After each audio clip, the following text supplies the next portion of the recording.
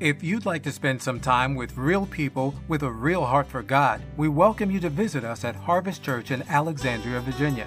Our Sunday morning services are held at 10:30, and our Family Night Fellowship takes place on Wednesday at 7 p.m. Come experience God's awesome, life-changing power as we worship in His presence, fellowship with one another, commit to discipleship, and share God's love through evangelism. For more information or directions, visit harvestnova.com. That's harvestnova.com. John chapter 2, we begin reading with verse number 1. On the third day, a wedding took place at Cana in Galilee. Jesus' mother was there, and Jesus and his disciples had also been invited to the wedding. When the wine was gone, Jesus' mother said to him, "They have no more wine." "Dear woman, why do you involve me?" Jesus replied, "My time has not yet come." His mother said to the servants, "Do whatever he tells you." Nearby stood 6 stone water jars, the kind used by the Jews for ceremonial washing, each holding from 20 to 30 gallons. Jesus said to the servants, "Fill the jars with water." So they filled them to the brim. Then he told them, "Now draw some out and take it to the master of the banquet." They did so. And the master of the banquet tasted the water that had been turned into wine. He did not realize where it had come from, though the servants who had drawn the water knew. Then he called the bridegroom aside and said, "Everyone brings out the choice wine first, and then the cheaper wine after the guests have had too much to drink. But you have saved the best till now." This, the first of his miraculous signs, Jesus performed at Cana in Galilee. He thus revealed his glory, and his disciples put their faith in him. May the Lord add his blessing to the reading of his word. The title of my message today is Jesus Turns It Around. Jesus turns it around. You know, it's a story as old as time, the story of bad situations being turned around. I know sports fans, football season's coming. I know some of you football fans are getting ready for your teams, and I know Brother Dave Nichols is all excited about the new Commander season. He's shaking his head no. But you know, can they turn it around? That's a story in sports about a coach or a series of coaches who come in and take a bad situation, turn it around. It's also true in business, you know. A lot of you are too young to remember, but a man named Lee Iacocca, who had invented the Ford Mustang, he went to Chrysler, and that company was on the verge of bankruptcy, and he turned that company around. We think of political leaders who turn around bad situations. And so it's a great story when a bad situation gets turned around. Well, Jesus specializes in turning things around. Aren't you thankful for that this morning? How many can say he's turned your life around? Hey, hallelujah, glory to God. And in the passage before us, now this might not seem like a big deal, you know, but a wedding feast was a big, big deal. And at this particular wedding, this is the beginning of Jesus' ministry, the host ran out of wine. Now, I'm not going to get into the wine and the concept of alcohol and drinking. I'm not going to talk about, you know, the fact that the alcoholic content of wine in those days was not comparable to what is common today. That's a message for another time. But it was a huge social blunder, a faux pas, if you will, to run out of wine at a wedding. Suffice to say that. And so this was a problem. Now again, it might not seem like that big a deal to you and me, but you would lose social standing. It was a unmitigated disaster. And Jesus turns this situation around. Now you and I can probably think of much more consequential situations in our lives that we have faced and maybe are facing today, and are wanting to know if there is someone, some way that it can be turned around. I'm here to tell you that as long as Jesus is in the picture, no matter how bad the situation, it can be turned around. Because that's what Jesus does. Amen? How can you be certain of that, Pastor Tim? Well, I'm glad you asked. Excuse me, because that's the question I want to answer in the next few minutes. Why can we count on Jesus to turn our situation around? Why can we count on Jesus to turn our situation around? I want to share 3 reasons we can count on Jesus to turn the situation around. The first reason we can count on Jesus to turn our situation around is this. It's because with Jesus, problems become opportunities. With Jesus, problems become opportunities. When it was discovered that the wine had run out, Jesus' mother Mary turns to him and says, they have no more wine. Now, this miracle is the first recorded miracle of Jesus' ministry. He had not yet publicly revealed himself to be a miracle worker. But, of course, Mary knew who he was. The angel had spoken to her, telling her she would bear the Messiah, and she knew that who he was. And so she turned to him as the solution. Because Mary knew, even though Jesus had not, as far as we know, performed any miracles, especially not in public, she knew that with Jesus, a problem was nothing more than an opportunity. I love that. Years ago, we were at a conference, outdoor retreat, weekend retreat, and Ben Kinchlow, some of you may remember that name, he was on the 700 Club years ago along with Pat Robertson. I always remember him saying, with God, problems are merely opportunities. Hallelujah. What a great mentality to have, that problems are opportunities. And that was Mary's mindset. Now Jesus responds to her and says, dear woman, why do you involve me? Now Jesus was not being disrespectful to his mother, but he was referring to her. He was acknowledging that their relationship had changed. She was still his mother, of course, but he was now an adult. He was now being ready to be launched into public ministry. And though he said, my time has not yet come, she impressed upon him, and for some reason he acceded to her request to perform the miracle that would take place. But that was a pattern with Jesus. Problems were opportunities. We see all through the Gospels him healing the sick, the lame, the blind, the lepers, you name it. It was a problem to them, but to Jesus it was just an opportunity to display who he was. Remember when he was on the boat in the storm and the disciples were afraid for their lives. And Jesus, who had been sleeping in the boat, I love that, don't you? Jesus was sleeping in the boat. He got up and he looked at the wind and the waves and he said 2 words. He said, be still. The wind stopped. The waves became calm. The disciples said to themselves, who is this? Who is this? The wind and the waves obey him. You see, they were at risk for their lives. I would call that a problem, wouldn't you? That's understating it. To them it was a problem. To him it was an opportunity. Thousands of people in the middle of the day, hungry. No food except a young boy's lunch. Barely enough to feed a growing boy, let alone thousands of people. That's a problem. Not to Jesus. Have them sit down, Jesus said. And you know the story. In John chapter 6, he prayed over the loaves and the fish. And he multiplied them. Not only did they have enough for thousands, there were 12 basketfuls left over. You see, it was a problem to them. To Jesus, it was an opportunity. We serve a miracle-working God. Hallelujah. And I have no doubt that those of you who are here today, those of you who are watching online, you could rattle off a list of problems you're dealing with. I can. I'm right there with you. And I know we get weary sometimes. Listen, I'm right there with you. And I get tired of, I even said the other day, I'm tired sometimes of solving problems or having problems to solve.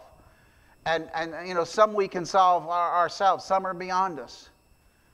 But to Jesus, there are opportunities. I've shared this story before, but I want to share it again. When my children were young, my two girls, my wife Sharon was driving my oldest daughter Lauren to preschool. And my youngest daughter Stephanie was in the back seat in her car seat. It was late spring, but a time when it's still cool in the morning. So Stephanie had on her heavy coat, you know, in the car because it was cool. And Sharon parked the car and got out with Lauren. And this was before the days of, you know, remote entry to the cars. And somehow had left the keys in the car. She was at the school, and the car was locked. And she tried every door, and all 4 doors were locked. And crowds started to gather around. She was panicking, not really knowing what to do. And she could see as the minutes went by, Stephanie, even though it was a cool day, locked inside that sealed car with the heavy coat on. She began to sweat and was becoming uncomfortable. And people were coming by. One man said, "Man, we're going to have to break the window to get in your car." And just as they were preparing to do that, my wife said she heard a click. Keep in mind, she had tried all 4 doors. She heard a click, and that car, those car doors were unlocked. You see, it was a problem, but to Jesus, it's an opportunity.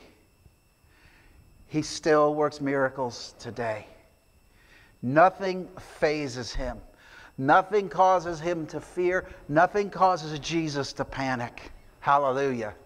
You may have the biggest problem you've ever had. You may be standing in front of the biggest mountain that's ever been in your way. And I get it. We're human. We fear. We panic. We fret. We worry, we become anxious. But let me tell you, when Jesus is on the scene, a problem is nothing more than an opportunity for him to show forth his glory and to intervene on your behalf and to prove himself faithful to you once again. Hallelujah. How many know what I'm talking about? How many have had Jesus take your problem and turn it into an opportunity to prove himself faithful?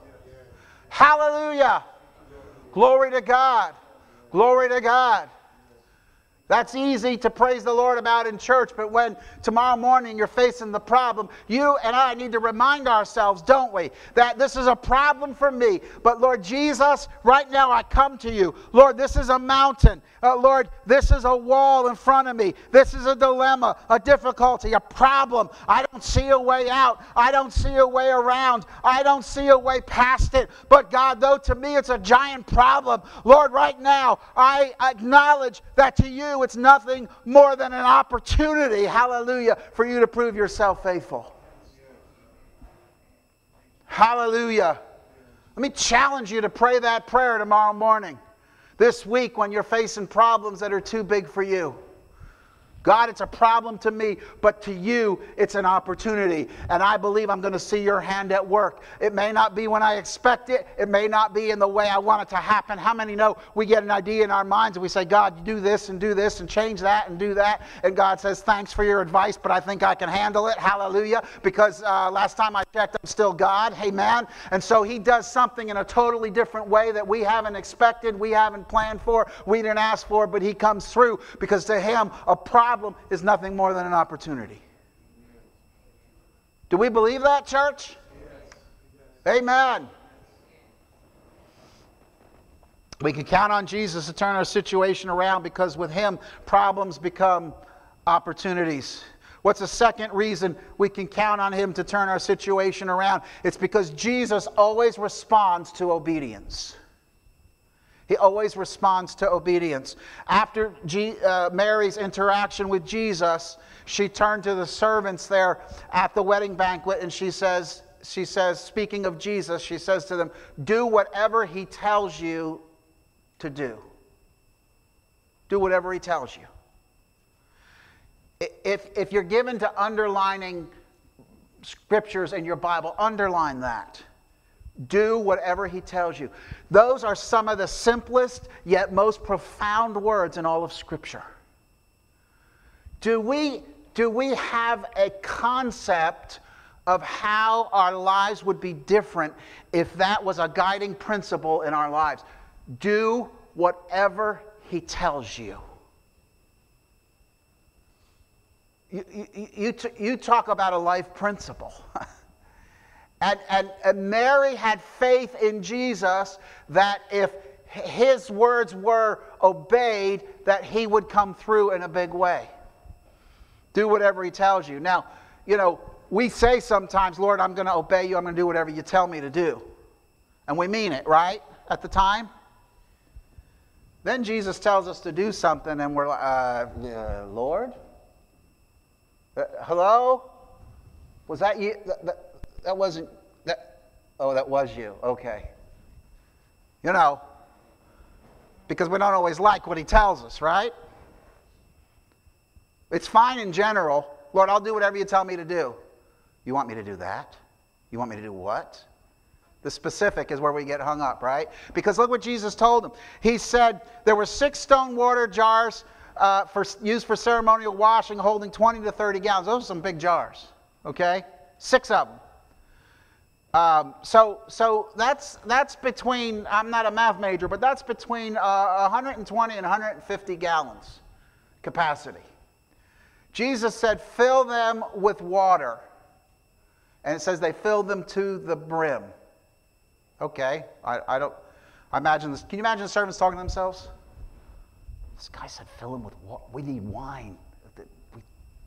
Fill them. But Mary said, Mary had some influence because Mary said, do what he tells us. So fill them with water. Okay. Then he told them, now draw some out and take it to the master of the banquet. Yeah, but this is water. Draw it out and take it to the master of the banquet. And it says they did so. It's a pattern throughout Scripture that God will very often, most of the time, require some act of obedience on our part before he provides the miracle. Moses was told by God first to cast his staff to the ground, and then when it became a snake, he was told, pick it up by the tail. Do you know that the worst thing you can do with a snake is try to pick it up by the tail? I mean, you watch the nature shows, whatever. If anybody is brave enough to pick up a snake, well, they grab it right behind the head, right? Pick it up by the tail. God, that's unorthodox. But Moses did it. And God turned it back to a staff again. Remember Naaman, who was told to dip 7 times in the muddy Jordan River to be healed of his leprosy? And he was offended. He said, our rivers back in Assyria are cleaner than this muddy Jordan River. But the prophet had told him, go dip in the Jordan, and he did, and it was the key to his healing. Peter was told by Jesus, and in John chapter 21, remember, he and his fellow disciples, some of them, they fished all night. These were professional fishermen. Fished all night, caught nothing.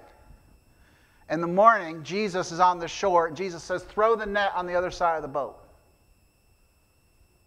Got an amateur telling the professionals, boy, that goes over great, doesn't it?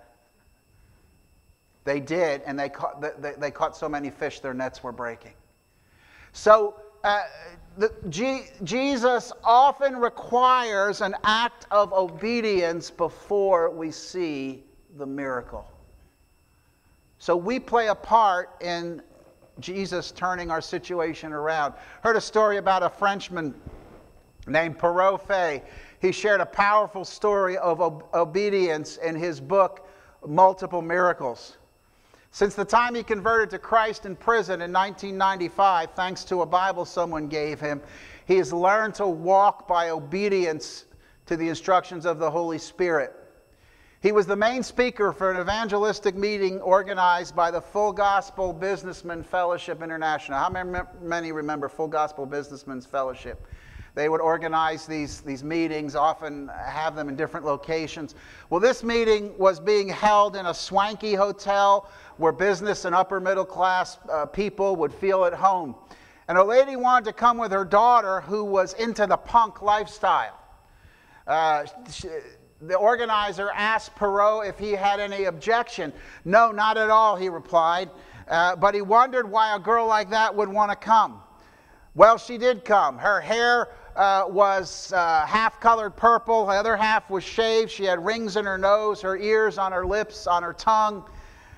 She was drugged out and had Gothic-style makeup. Just kind of stuck out a little bit in that upper middle class crowd.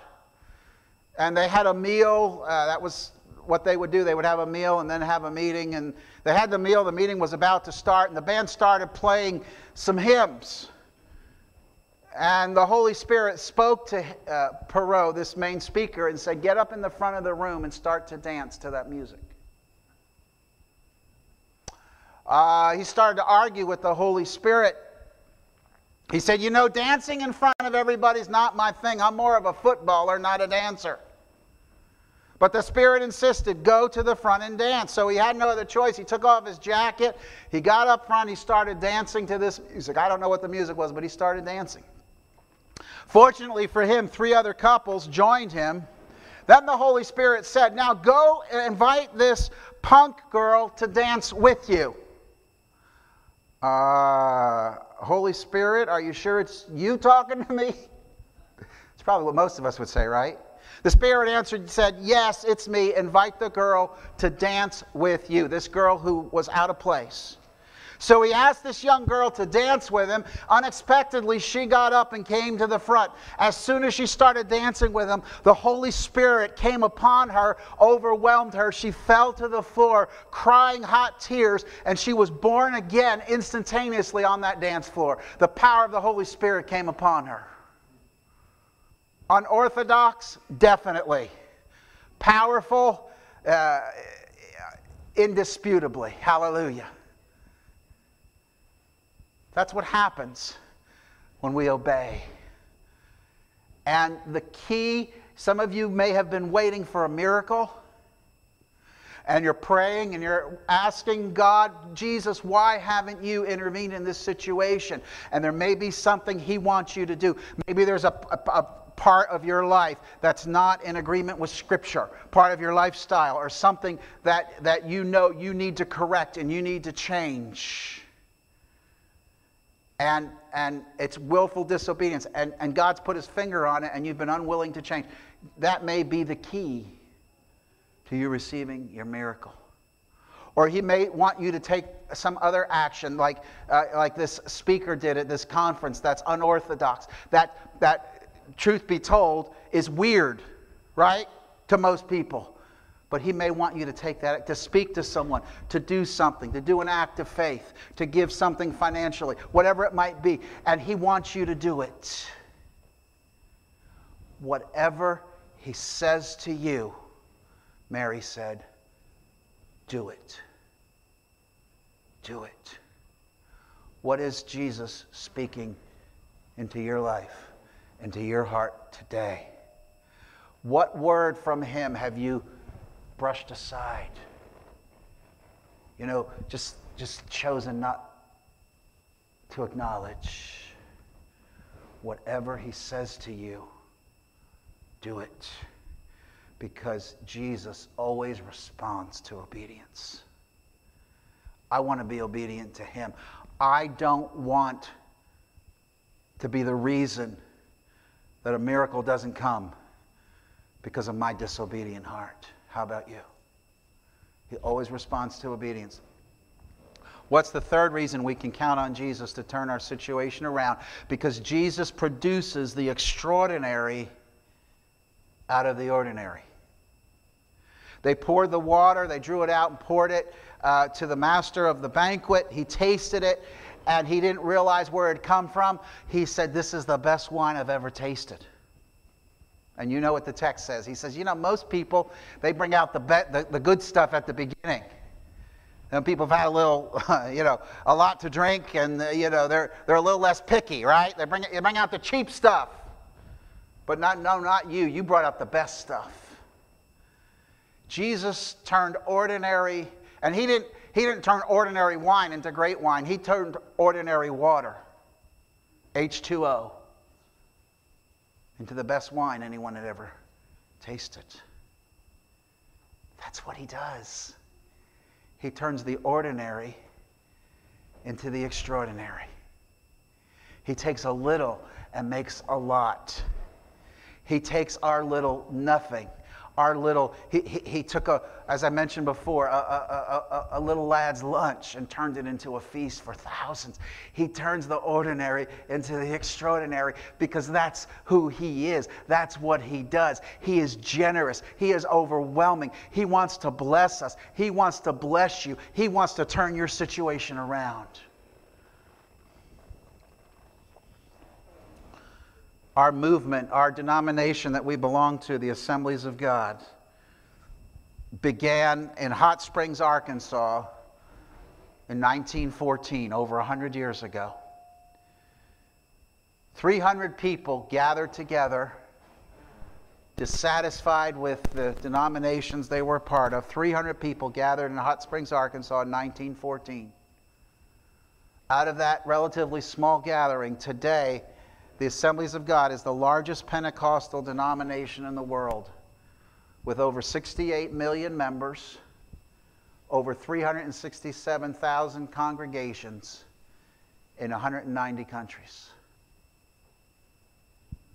From that small gathering, from an ordinary gathering, he's turned it into a worldwide movement of the fullness of the power of God. And that's what he does. You've heard stories, even in the natural world. You know, Apple is the most valuable company in the world. You know the story. Steve Jobs and Steve Wozniak started it in Steve Jobs' parents' garage. Now it's a mega company. Churches that start in homes become mega churches because Jesus takes the ordinary and makes it extraordinary. He just overwhelms us with his blessing, with his goodness, with his ability to turn virtually nothing into something spectacular. He's a good God. We say he's a good God, and he is a good God. But he's more than a good God. He's a spectacular God.